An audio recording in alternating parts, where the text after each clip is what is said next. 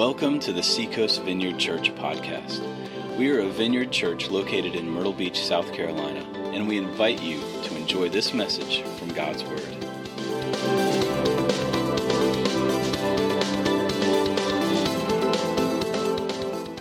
Well, good morning, church. I'm Doug Dorman. Tim and Karen are on their way to a conference with the Vineyard, their national conference. Excited about that.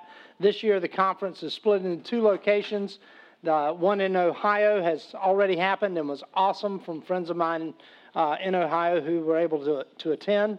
And the other one is going to be a repeat and in Colorado. So they're super excited about that. And Skip and Lisa are going to be going there as well. So I'd like to just pray for them before we launch into the message today. So let's do that. Father, we thank you for the opportunity for gathering together with the larger Vineyard movement for Tim and Karen, Skip and Lisa. And I ask you to bless their time away, refresh and renew. And Holy Spirit, we invite you and welcome you to come and speak and change lives today. In Jesus' name, amen. I want to talk to you about 7 perspective changes to fix your life. You've always wanted to get your life fixed. Now's the chance. Today, 7 perspective changes to fix your life. Now, my wife, Joan, had a birthday this week. And in our house, it's not birthday day. It's not even birthday week. It's birthday month. And so we began celebrating on Friday. That continues forward. My birthday, by the way, is August 1st. We both received gifts. So you're welcome. That's a welcome deal. And we'd love that. But we have friends from North Carolina who came and brought a cake. And I have a good friend of mine who is a baker. And he knows all about cakes and ingredients and all that. And I don't know much about any of that. I just know that you can have a cake without icing, and you could eat it that way. I don't know why anyone would, but, you know, the icing makes it sweet. Sweetens the deal. And so the passage I'm going to read this morning reminds me of birthday cake. And it's in Hebrews chapter 11 and verse 39.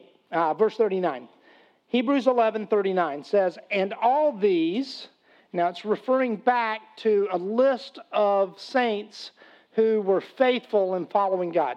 "All these, having gained approval through their faith, did not receive what was promised, because God had provided something better for us, so that apart from us they would not be made perfect. Therefore, since we have so great a cloud of witnesses surrounding us, let us also lay aside every encumbrance and the sin which so easily entangles us. And let us run with endurance the race that is set before us, fixing our eyes on Jesus, the author and perfecter of faith, who for the joy set before him endured the cross, despising the shame, and has sat down at the right hand of the throne of God. For consider him who has endured such hostility by sinners against himself, so that you will not grow weary and lose heart." As we look at the previous chapter, Abraham says he is looking for a city that has foundations, whose architect and builder is God. In other words, he's not living for time, he's living for eternity. He realizes this life does not provide the ability to satisfy the deepest longings of our soul. So he's looking not for an earthly city, but for a city whose architect and builder is God. He also it also says in that previous chapter, verse 13 of 11 of Hebrews, all these died in faith. And it's talking about this list of faithful followers. It says all of them died in faith without receiving the promises. But having seen them and having welcomed them from a distance and having confessed that they were strangers and exiles on the earth. Stranger Things was written long ago. And so they realized this life is not all that there is. There's more. There's more. And The more is the Older Testament saints were the cake, and you are the icing. In other words, it's not complete without you. It's like a relay race, a 400-meter relay race, where 3 of the runners have run. They've passed the baton, but there's a 4th runner, and the race is determined by the 4th runner.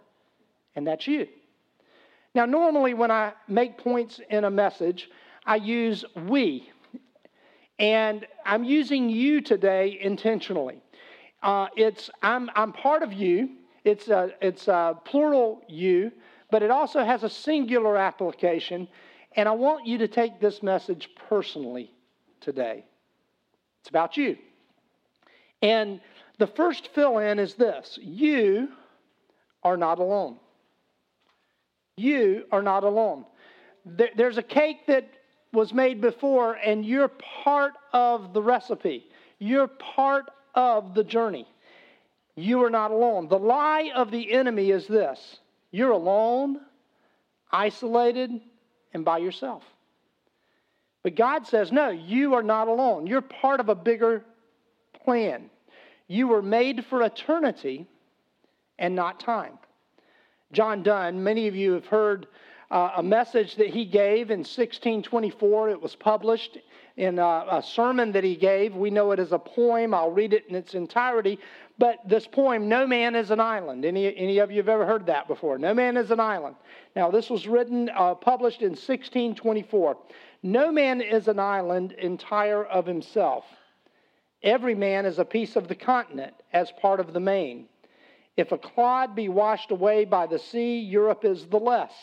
Now, he's referring to the European continent, as well as if a promontory or an area of land jutting out into the sea, if a promontory were, as well as the manner of thy friends or of thine own were, any man's death diminishes me, because I am involved in mankind. And therefore, never send to know to whom the bell tolls, it tolls for thee. Now, you can get lost in all that old English. The point of what John Donne was saying is, we're all going to die. And a common marker of death during this time of history was the church bells would toll, and you would know someone has died. There was a certain ring. There was a ring to it. Of course, Ernest Hemingway in 1940 wrote a book, For Whom the Bell Tolls, and that term, in fact, as I was reading this to Joan this morning, we were talking church bells. We heard church bells tolling at our home, and I said, "Don't send for who the church bells toll." You know, the point is, we're all going to die. The bell will ring for every one of us. Are you ready for that day? Second fill-in is this: what you do matters. So you're not alone, and what you do matters. The lie of the enemy is this: your life is insignificant. It doesn't matter.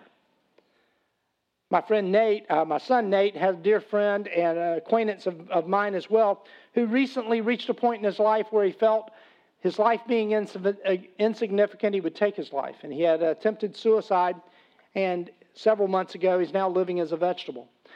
And feeling that what I do doesn't matter. It's insignificant. And God says, no, your life matters.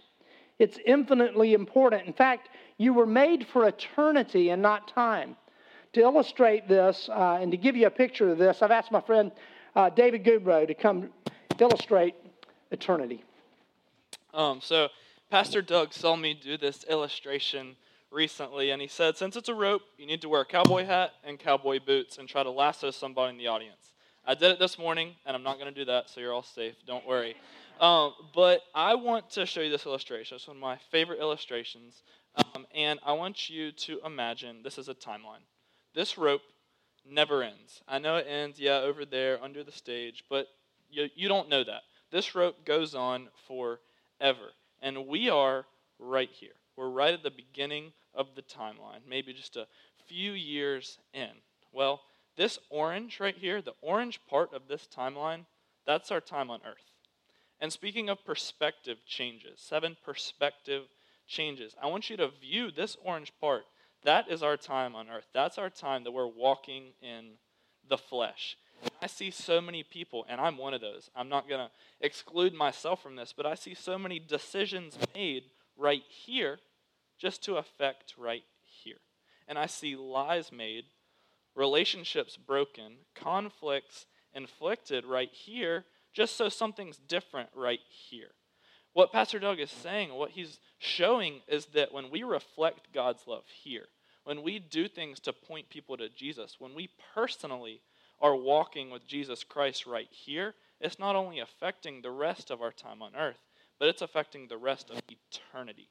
This brown part is eternity. There was a book and then a movie written recently called Heaven is for Real. And yes, heaven is very real, but so is hell. This brown is either heaven or hell. And the decisions we make here, based on our perspective, can change the rest of eternity.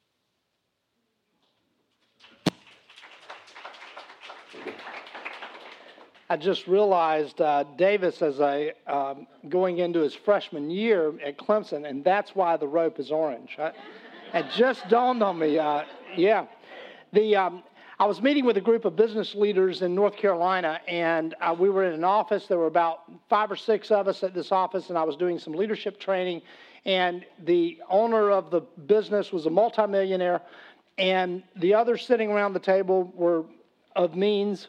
And I was out of my depth, and I just said to the group, I said, well, look, how many of you have a 5-year plan? So everybody around the table raises their hand. Some of them shared, here's my 5-year plan. I said, what about 10 years? A few more raised their hand. A few left their hands down at that point. I said, 20 years? The guy who owned the building, 20 years, yes. And I said, 100 years, all hands down. And I said, well, I'm here to talk to you about a leadership plan for the next 100 years. How do you have a plan that exceeds you? Or are you living for the orange piece of tape? We're made for eternity and not time. This means you got to let go of some things that are hindering you from loving God and loving others well. The lie is this. So the third fill-in is let go of things which are hindering you from loving God and others well. You're not alone. What you do matters. Let go of some things. The lie is you must hold on. You must hold on to the past, either in regret or pride. The lie is you must control the present and people and worry about the future. That's the lie. The truth is, let go of those things. Let go of anything that's hindering you, the sin which so easily entangles us. John Bunyan, 4 years after John Donne's No Man is an Island was published, in 1628, there was a guy, John Bunyan was born, lived to 1688. He was a Baptist itinerant preacher in England. He was arrested for his faith during the time of Cromwell. And while in prison, he wrote a book called Pilgrim's Progress. It became it's the best-selling book other than the Bible that's ever been written. And he was, in this book, he talks about this man who has a dream. And in his dream, he has a burden on his back that he cannot get rid of. And he's on this journey seeking the celestial city. And as he's heading toward the celestial city, he's guided along the way. And he eventually comes to this hill called Calvary. And at that hill, he lays the burden off his back when he meets at the cross of Jesus. And his burden is gone. Letting go of the things that are hindering your life. Point number 4. Just keep swimming. Do not give up. The lie is we should give up, give in, just quit. Quit resisting temptation. But you were made for eternity and not time. Winston Churchill put it more eloquently than I can, so let's listen to Winston. Never give in. Never give in. Never, never, never. In nothing, great or small, large or petty, never give in except to convictions of honor and good sense. Never yield to force. Never yield to the apparently overwhelming might of the enemy. course, this was during World War II when he's writing this, and he's writing about Germany's invasion. And he says, never yield to the apparently overwhelming might of the enemy. Now, he's referring to a geopolitical state as the enemy, but we do have an enemy of our souls. Never give in. Never give up. And maybe you're not a World War II history buff, so I'll bring it to the present for you. How about Dory in Finding Nemo? To reach P. Sherman 42 Wallaby Way, Sydney, you must just keep swimming. Don't give up. Don't quit. Point number 5 in your outline, get your eyes fixed. I went to the eye doctor the other day, and thankfully my eyes have not changed, but I do need these to see. If I take these off, I can't see Mark and Nancy there. I can see they're kind of just, everybody's a blur. I can see up close, but I can't see at a distance. We're to fix our eyes on Jesus. Fixing our eyes on Jesus, the author and finisher of our faith.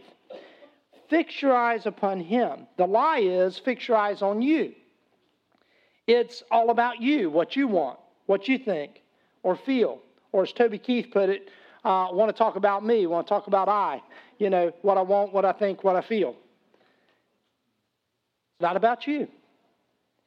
Fix your eyes upon Jesus. I've got a friend who's a mountain biker, and I told him I'm terrified of mountain biking. I don't mind riding my bike on a street with cars going 70 miles an hour past me. That's safe. But going down a mountain, you know, there are rocks and boulders and trees and stuff. And I said, you know, no, I can't do that. He said, oh, it's easy. I said, well, what do you mean? He said, you just focus on the path. You keep your eyes on the path. If you look at the trees, if you look at the obstacles, you'll hit them. Now, this actually goes against my illustration because he recently was in a bike wreck, and I was nice, though. I didn't call him and said, you shouldn't have looked at the tree. You know, keep your eyes on the path. God invites us to keep our eyes fixed upon Jesus, the author and finisher of our faith. 1 Peter chapter 1 continues this thought. In 1 Peter, the first chapter, verse 10, it says, as to this salvation, the prophets who prophesied of the grace that would come to you made careful searches and inquiries, seeking to know what person or time the Spirit of Christ within them was indicating as he predicted the sufferings of Christ and the glories to follow. Now, what's amazing is there are prophecies thousands of years before the time of Jesus, hundreds of years before the time of Jesus, that tell when he's going to be born, where he's going to be born, by name, the town. They tell what's going to happen in the heavens, the star of Bethlehem. They tell of his sufferings. They tell of his death. What's amazing is these prophecies aren't fulfilled by Jesus' friends. They're fulfilled by his enemies. You know, it's one thing to say, well, I manipulated my friends to self-fulfill a prophecy. That isn't what happens with Jesus. His enemies fulfill the prophecies that are given. There are hundreds of those. And the amazing thing that as it points to Jesus is there are also prophetic words that are given pointing to his return, his second coming. And Peter talks about later in this book, he says, there are those who are saying, yeah, sure, he's coming. Why? Where is he? What's happening? This isn't going to be real. And he says the delay isn't the delay because God isn't returning. The delay is he wants more people in the party. He wants icing on the cake. He wants you. He wants me. And he's extending his return in his desire to see others reached from every tongue, tribe, nation. And so we see this in Peter where he says the prophets wondered about what they were seeing pointing to Jesus. It was revealed to them that they were not serving themselves, but you. In these things which now have been announced to you through those who have preached the gospel to you by the Holy Spirit sent from heaven, things into which angels long to look. Therefore, now we always have to ask what the therefore is there for. It's there because we're part of the recipe. Therefore, prepare your minds for action. Now the term there is gird up your loins. people would wear these long gowns, and when they got ready to work or run or were at war, they would take the cloth and tuck it into their belt so that their legs were free to run. I was in Johannesburg, South Africa, not too long ago. We had less than an hour to make it through customs, through passport control, and get to our gate for a flight that left for Livingstone, Zambia, and that flight only went out once a day. So you don't want to miss that flight, especially after a very long journey. So we're running through the airport to make it. My backpack has a snap that you can put across your chest to lock it in for just such cases. And it reminds me of this deal of secure and prepare for action. How do we prepare for action? Prepare your minds for action. Be sober in spirit. Fix your hope completely on the grace to be brought to you at the revelation of Jesus Christ. Our final 2 points in the outline this morning are these. Prepare for eternity. Prepare for eternity. Prepare your minds for action. How do we do that? Well, in Ecclesiastes chapter 3, verse 11, it says that God put eternity in our hearts. French philosopher Blaise Pascal put it this way: there's a hole that is in every one of our hearts that was created by God that can only be filled by Him. Only be fulfilled by Him. The lie is, it's not about eternity, live for today. But you were made for eternity and not time.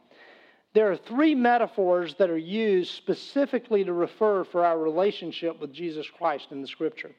They are marriage, and I understand Riley and Ben got engaged from stage left here yesterday.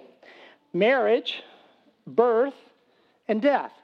And these are 3 things that are mentioned in terms of our relationship with God. The thing about marriage is it is a process of getting to the I do, but there is a point in time where the I do is spoken, and after that point, you're no longer single, you are married. With birth. Now, I have 7 kids. It took 9 months process to get them here, but they do have a birthday. That process of getting here for 9 months, I understand. I didn't have a lot to do with the suffering involved. But there is a day, there's a time a person is born. The third analogy that Scripture uses is death. And it talks about baptism being like death. That it's the burial. You stand in the baptismal waters dead. You're buried. You go under the water. You're raised to newness of life. It's a drama declaring the good news of the death, burial, and resurrection of Jesus. Now, baptism isn't what creates the relationship with God. It's like my wedding ring, which is a symbol that I'm married. It doesn't make me married. It's a symbol that I am. Baptism doesn't make one right with God. It's a symbol that they've made a decision in time to follow Jesus. Our pastor, Tim Holt, often talks about May 1st, 1971, when Danny West, at a surf contest in North Carolina, led him into a relationship with Jesus. It was a point in time. Now, I don't remember the day that I gave my life to Jesus. I don't remember the date. I do remember the event. And I do remember on April 23rd, 1972, that event was sealed with baptism. How about you? Can you point to a day, to a point in time that you can clearly say, on this day I said I do to Jesus? Now, if you can't, good news. July 14th, 2019, 2 days after Joan's birthday, you can cross the line. You can say, today, I draw the line in the sand. I'm giving my life to Jesus today. It's no accident. I don't think that the Scripture clearly says marriage, death, burial, linking it with the relationship, our relationship with God. The marriage supper of the Lamb follows the event in the same way baptism follows the commitment. And so we have these promises in Scripture where God says, hey, you've got to be born a second time. You've got to be born again. And our last point, number 7, shift your focus from time to eternity. The lie is if you focus on eternity, you're missing out on all the fun. That's a lie. The truth is, shift your focus from time to eternity to fulfill all that God has for you, because you were made for eternity and not time.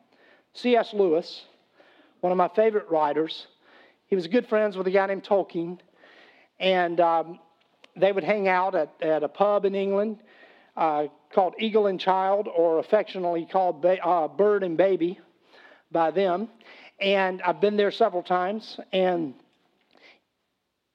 they were friends, and Tolkien was a follower of Jesus, and C.S. Lewis was an atheist.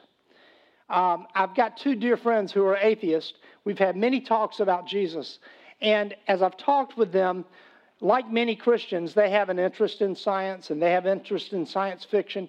The difference is the believer sees that as a product of helping prove our faith, and they're longing, especially in the science fiction realm, for transcendence.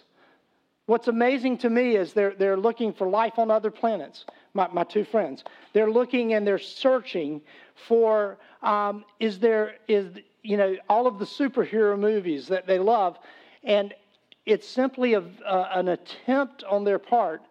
Is there something beyond this life? Now, as believers, we know that there is something beyond this life. We're built for eternity and not for time. C.S. Lewis put it eloquently in The Weight of Glory and other addresses. In this short book, he says it this way: it would seem that our Lord finds our desires not too strong, but too weak. Many people say, oh, your desires, in fact, Buddhism says, if you, the problem is your desire. Christianity says, oh, no. The desire is given by God. Delight yourself in the Lord. He'll give you the desires of your heart. Lewis, picking up on this idea of desire, says it's not that our Lord finds our desires are not too strong, but too weak. We're half-hearted creatures, fooling about with drink and sex and ambition when infinite joy is offered to us. Like an ignorant child who wants to go on making mud pies in a slum because he can't imagine what is meant by an offer of a holiday at the sea. We are far too easily pleased. If you're here today and you say, I have no clue what date my life changed and I gave my life to Jesus, let's change that. Right here, right now. I want to invite you to give your life to Jesus. And it's as simple as this. I believe you died, were buried, rose again, ascended, and are coming back, and I give my life to you. And if you're here today and you don't know for certain, I tell you, the bell will toll.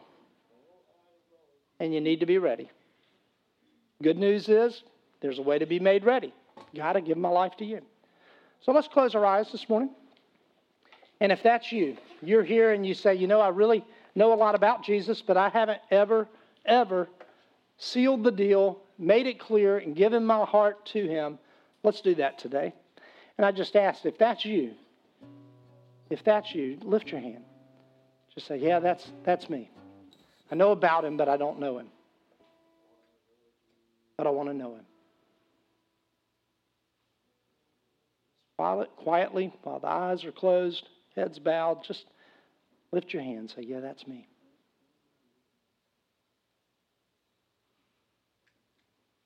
There are others here today that you say, I've already made that commitment. But as you went through the list of lies, I've believed a lot of those. And I'm not living for eternity, I'm living for time, and you can make that shift today as well. I want to invite us to stand together. Let's stand. And And I'm going to lead us through a little exercise before we sing. And this exercise, don't be afraid, it's not jumping jacks. Is for you to renounce the 7 lies and announce the truth. So we're going to say this out loud. It'll go like this. I renounce the lie that I'm alone, isolated, and by myself. And I'll guide you through this. So, ready? I renounce the lie that I am alone, isolated, and by myself. I announce the truth. I am not alone. I renounce the lie that my life is insignificant. I announce the truth that what I do matters. I renounce the lie that I must hold on to the past, control the present, and worry about the future. I let go of the things that are hindering me from loving God and others well. I renounce the lie that I should give up, give in, or just quit resisting temptation. I renounce thoughts of ending it all. I announce the truth. I will keep swimming and not give up. I renounce the lie that I have to fix my eyes on me. I announce the truth. I'm going to fix my eyes on Jesus. I renounce the lie that I have to live for today. And I announce the truth that I will prepare for eternity.